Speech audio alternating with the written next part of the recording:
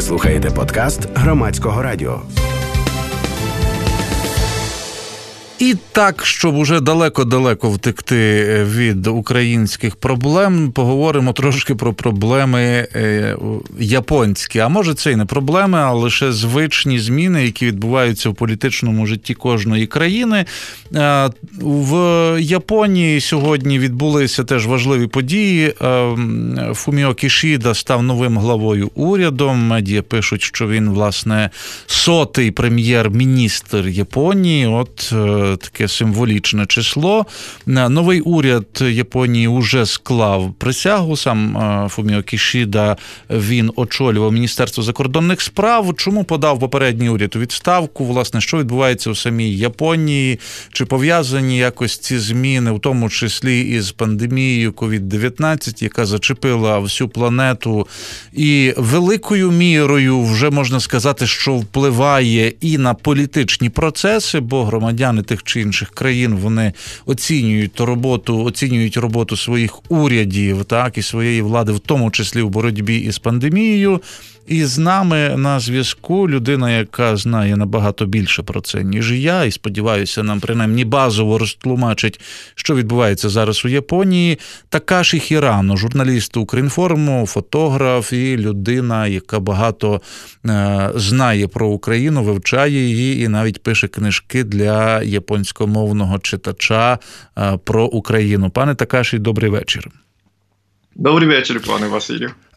Бачите, ця скринька Пандори відкрилася і з'явилося багато проблем у світі, соцмережі не працюють, і добре, що лишилися ще телефони і якісь інші можливості для контакту. Якщо ви стежили протягом дня, от ми сьогодні цілий день говоримо про оці Pandora Papers, так, і про те, що це зрикошетило так чи інакше, і є там і про Україну, і це, мабуть, не найкращі списки, де би хотілося потрапити. А чи, може, ви бачили, може, ви стежили, чи обговорюють у Японії цю тему, і чи хтось із японських відомих людей потрапив у ці, власне, є в цих документах? Повідомляючи ЗМІ, і загалом то це величезна новина, але серед них японських політиків чи японських відомих людей, то я не чув такої новини. Ну, про Зеленського написали японською. Написали японською мовою про Зеленського. А загалом, чи часті в Японії такі скандали публічні за участю політиків, зокрема, що пов'язані з корупцією, з офшорами, з нечистими грошима і загалом із фінансами? Чи ні? Чи для Японії це не дуже притаманно? Корупційні новини час від часу виникають там також, але офшорські такі схеми то не часто чуємо щодо Японії, японських політиків. Це тому, що японці, мабуть, мало користуються цими офшорами, чи є якісь інші причини? Можливо, через... Добре. Що відбулося сьогодні? Чому попередній уряд оголосив сьогодні про відставку Йошихіде Суга, який трохи більше року, так, із вересня минулого року очолював уряд? Чому оголосили про відставку? Насамперед, для Йошихіде Суга, для величезний виклик був це проведення Олімпіади та Паралімпіади під час пандемії. Тобто треба запрошувати багатьох гостей з різних країн, з всього світу, під час зростання випадків коронавірусу, зараження коронавірусу. Наскільки набагато повільніше йшовся процес вакцинації серед населення Японії, але все одно вони вирішили провести Олімпіаду та Паралімпіаду, і це навіть серед населення майже половина була проти проведення Олімпіади, але уряд вирішив провести все-таки. Це суттєво вплинуло на рейтинг уряду Йошихіде Суги самого. І також було відомо, що на восени, до речі, цього місяця вже будуть парламентські вибори в Японії, і правляча партія вирішила, що з Йошихіде Сугою неможливо виграти, тому вони прийняли таке рішення, що не з Сугою, а оберемо нового очільника партії, тобто прем'єр-міністра. Тобто це такий тактичний хід суто, так? Тактичні доволі. Тобто, щоб не втратила рейтинг партія, давайте ми змінимо очільника, оберемо іншого, і принаймні це прізвище, з яким пов'язаний цей пандемійний рік, останній не так часто буде згадуватися. Ця дата парламентських виборів давно відома була, а для Суги з самого початку це було виклик. Тобто, після Олімпіади, якщо збережеться рейтинг, то він буде продовжувати. А якщо не буде, то треба змінити. Тобто, з самого початку величезний виклик був для нього. Як загалом Японія пережила Олімпіаду і наскільки саме проведення цього масштабного величезного заходу вплинуло в тому числі і на політику японську? Це на жаль, збіглося проведення Олімпіади та початку зростання випадків штаму, як називається, Дельта.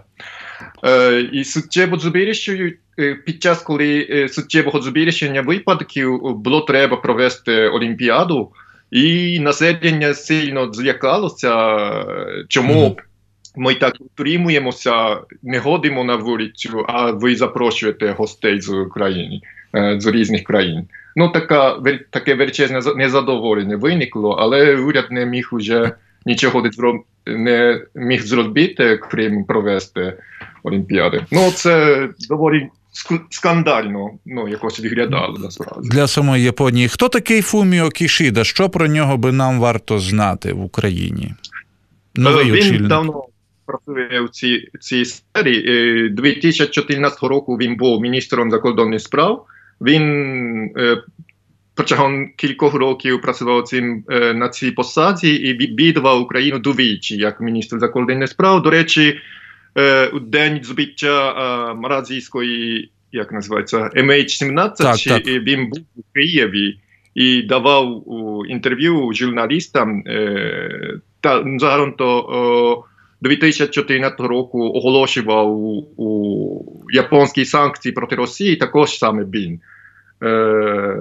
Тобто ми його можемо вважати людиною, так би мовити, яка симпатизує, яка є лояльною другом України, і отак. Симпатизує, то важко сказати, бо він просто повідомляв про позиції уряду Японії. Але принаймні я очікую, що він розуміє логіку цього питання між Україною та Росією, оскільки уряд давав саме йому купу інформації щодо, скажімо, цієї війни, українсько-російської війни. Та оголошував санкції, і прямо він відчував, напевно, цю трагедію під час збиття MH17. Також він сказав, що те, що відбувається в Україні, це є зміна статус-кво, застосування сили. Це однаково як те, що питання північних територій, тобто окуповані території Російською Федерацією в Японії. Це однакові питання, однакова логіка. Це так само він сказав. Тобто у нього у голові, напевно, є така логіка, що в Україні відбувається така застосування сили, Росія окупувала території. Як і свого часу японські території. І це питання, я так розумію, що воно теж не сходить із, не те, що з порядку денного, але в принципі, тобто в Японії про це говорять час від часу. Там, здається, є певний, я не знаю, чи це можна назвати протестом, щодо начебто якихось навчань Російської Федерації біля Японії. Це регулярно вони проводять таке військове навчання, тому уряд протестує, але населення вже трохи байдуже до цього. Але, як то сказати, серед політиків трохи різні ставлення до Росії чи російської поведінки. Є менше цікавляться цим питанням і більше цікавляться також. А Кішіда, то скажімо, що більше знає, більше цікавиться і цікаво. Поки що він не розповідає про який курс з Росією, чи яке ставлення у нього до Росії, але можливо, що набагато більше знає, ніж інші політики. Ви сказали вже про парламентські вибори, які відбудуться в листопаді, в кінці листопада, і це означає, що цей уряд може так само недовго проіснувати, що за результатами виборів можуть новий уряд сформувати? Якщо правляча партія не виграє, то так. Але судячи з результатів опитування, то правляча партія, напевно, виграє. Але ви сказали, що Фуміо Кішіда Сотий прем'єр-міністр став, але після парламентських виборів він стане вже 101-й. 101-й, так? Так, переобрати треба. Тобто будуть перевибори, тобто треба буде формувати заново склад уряду в будь-якому разі, так? Формально. Напевно, збереться кадрів, склад Кабміну міністрів, але все одно формально треба переобрати. А які основні сили борються політичні партії у Японії за місця у парламенті? Правляча партія ліберал-демократична партія Японії і основна опозиційна партія конституційно-демократична партія. Це основні дві партії. Основні дві партії, так, які борються за місця в парламенті, і за результатами того, хто перемагає, той і формує власне уряд японський, так? Так. Але треба зрозуміти, що там така картина, що давно тільки правляча партія виграває, і опозиція намагається виграти, але давно такої перемоги не було. Тому цього разу також тільки як зменшиться чи не збільшиться правляча партія. Тобто кількість місць у парламенті. Пане Такаші, дякую вам. Такаші Хірано, журналіст Укрінформу, фотограф, автор книжки «Український фанбук» про Україну і визначні місця в Україні, які можна відвідати. Книжка написана японською мовою для японськомовного читача. Пан Такаші нам трохи намагався розтлумачити, що відбувається в його рідній країні, а там сьогодні став чинним і став до праці новий уряд. Фуміо Кішіда, колишній керівник МЗС, очолив японський уряд. І в листопаді відбудуться парламентські вибори, після яких знову доведеться, принаймні формально, оновлювати кабінет міністрів, якби ми про нас сказали, оновлювати уряд. Ви слухали подкаст Громадського радіо.